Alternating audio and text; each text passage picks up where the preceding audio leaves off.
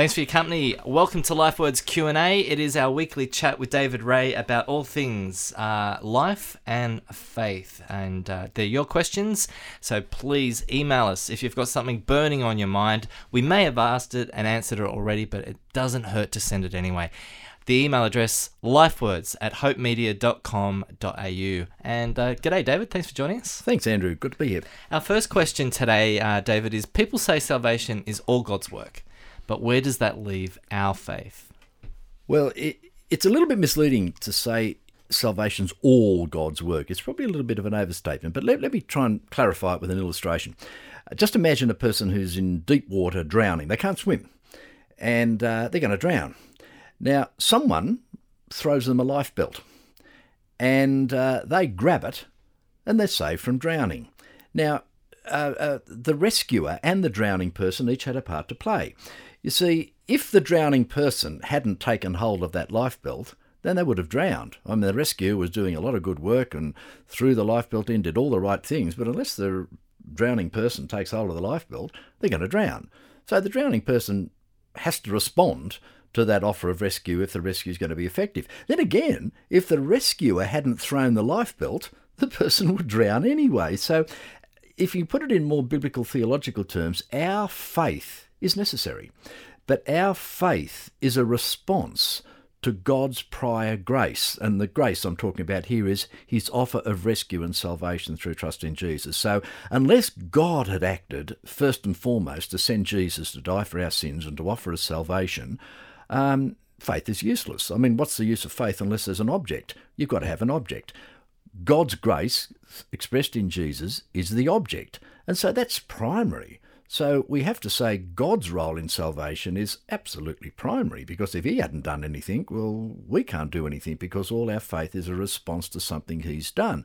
But it's not to say that our faith doesn't matter, that it's all God's work. It's not all God's work. We have to actually respond. So no matter how much faith we might have, it's useless without something to have faith in.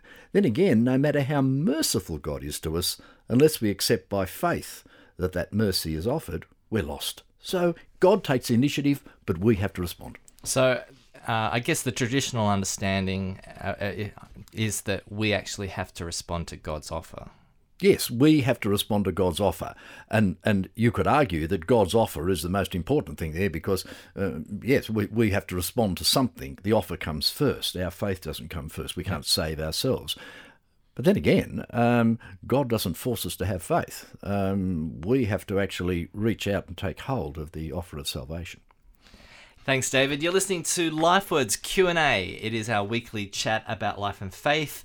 Send us your question, lifewords@hopemedia.com.au. That's lifewords@hopemedia.com.au. You can always subscribe and receive this in your iTunes account each week. Just go to LifeWords Q&A in the iTunes store, or you can always download it at the Hope website. Our second question, David, is can you explain what the Apocrypha is? It's in some Bibles, but not others. Yeah, look, the Apocrypha is a group of, I think, 12 books. They were written in the time before Jesus, but after the events of the Old Testament. So they record events, what we call between the Testaments. The Old Testament history books finish at a certain point, and the Apocrypha, as it were, takes over, and then we have the events of the New Testament. Now, in the early church times, there were two versions of the Old Testament. One was a Hebrew version, one was a Greek version. And for various reasons, the Greek version had these 12 books of the Apocrypha in them. So if you picked up a copy of the Greek Old Testament, they had what we call the Apocrypha in them. Picked up a Hebrew version, they didn't have them. So what happened, because there was such discrepancy between those versions of the Old Testament, some branches of the church seemed to embrace the Apocrypha and said, well, they're part of the Word of God. Other churches, other church traditions didn't. Now, in very general terms, the Roman Catholic Church has tended to see the Apocrypha as having authority within the Bible. The Protestants do not. Now, the Protestants don't rubbish the Apocrypha. They don't say, oh, it's all a load of rubbish and heresy. They're not saying that.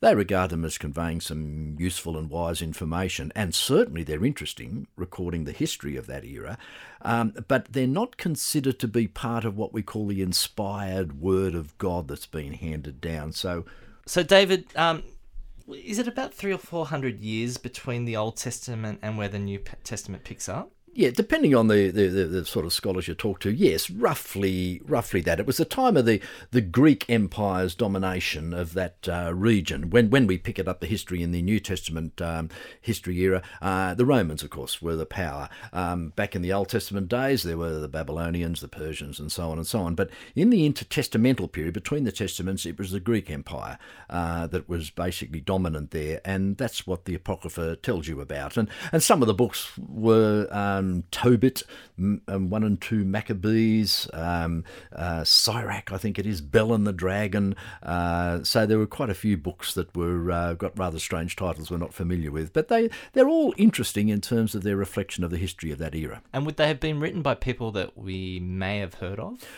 Maybe, yes. Sometimes you're not quite sure of actually who wrote those books.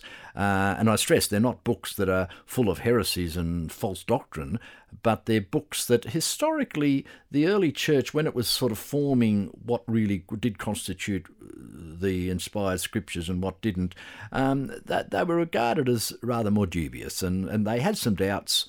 Like they had some doubts about things like the Gospel of Thomas and the Gospel of Peter and the Epistle of Barnabas. There are quite a few documents circulating around, and the early church had to make a decision and said, what's in, what's out? And over a period of time, through prayerful reflection, through meeting together, circulating of these books, basically it came to be that certain books are in, certain books are out. But as I say, with the Apocrypha, it was a little bit different because those books are still accepted as part of the inspired scriptures in some Christian traditions. So you talk about that there's this closed canon of books. So like way back when the church as a group over a series of years decided that these would be the inspired word of God, and these other books are not necessarily that well, they're not included.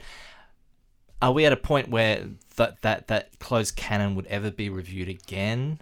You think not. I mean, people would argue, many Christians would argue, look, we don't want to add to the Word of God. I mean, a few bits of fragments of manuscripts and so on have emerged over years, and many people have got very excited about them and said, well, why can't we include this in the Bible now? But what I think most Christians tend to do is to say, look, the early church over this period of many years, under the guidance of the Spirit, we do believe they made proper decisions about what was in and what was out, as it were. And I think what most Christians would tend to say is, well, look, under the providence, under the guidance of the Holy Spirit, we do believe we have got the written scriptures as God wanted them to be, because there doesn't seem to be any great consensus of opinion about accepting any of these other later documents. You could argue, hypothetically, that God could sort of plonk another inspired book down as well, but it doesn't seem as though he's done it according to the wisdom of many Christians who've studied that. So we do have what we might call a closed canon. Mind you, that's a totally different issue that we're broaching here, but that doesn't mean to say that because it's a closed canon that there cannot be fresh applications and understandings of Scripture. I mean, it's not the understanding we might have had 500 years ago might change. Yeah, we wouldn't have a Christian book industry if that was the case. That's exactly right, yes. You're listening to LifeWords Q&A. David Ray answers your questions. If you've got one, you can email us, lifewords@hopemedia.com.au. Our final question is one of those tough ones, David. The Bible tells us to be joyful in hardship. Isn't that a bit unrealistic? Well, it is. It depends on how you understand joy. If you confuse joy and happiness, you've got a real problem. Because no one in their right mind would tell someone in the middle of a terrible tragedy, be happy. That's just silly. That's just pie-in-the-sky optimism. No, the Bible's much more realistic than that.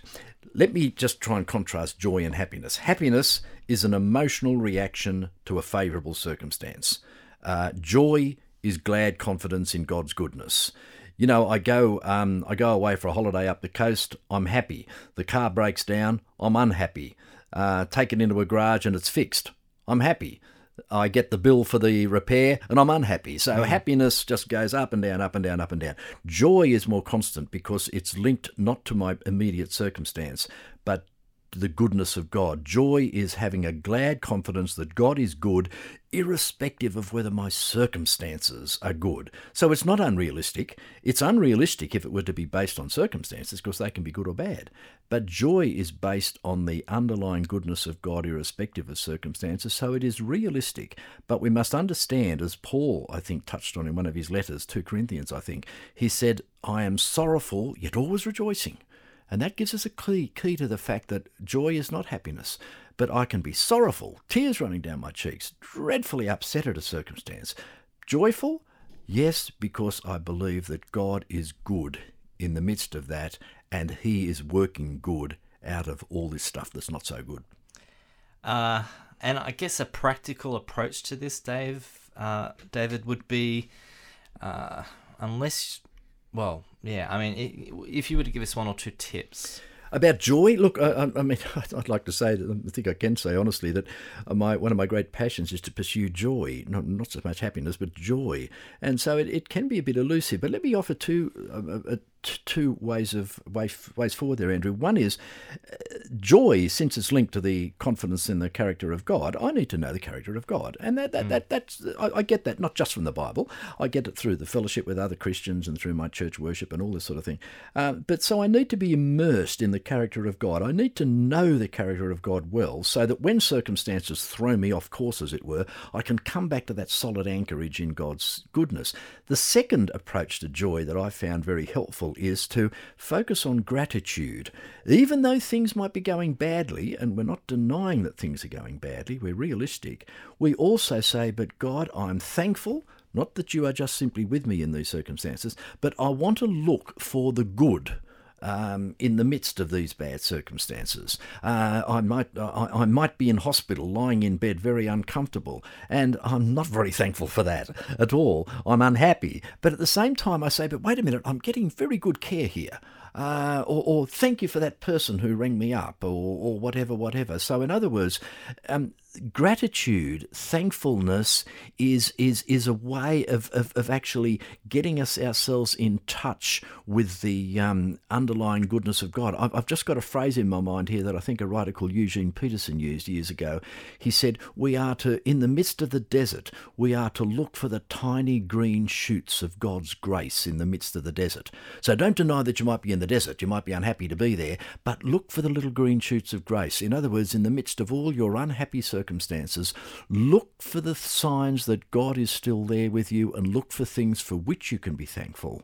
And that, I think, opens us up to joy, because it opens us up to what God is really doing beneath the surface. Thanks, David. And we'll join you next time when we answer another 3 questions of yours. If you would like to add to the list of questions, please do. Don't hold back. lifewords@hopemedia.com.au. Subscribe to the LifeWords podcast through the iTunes store, or you can download it at hope1032.com.au. Till next time, thank you.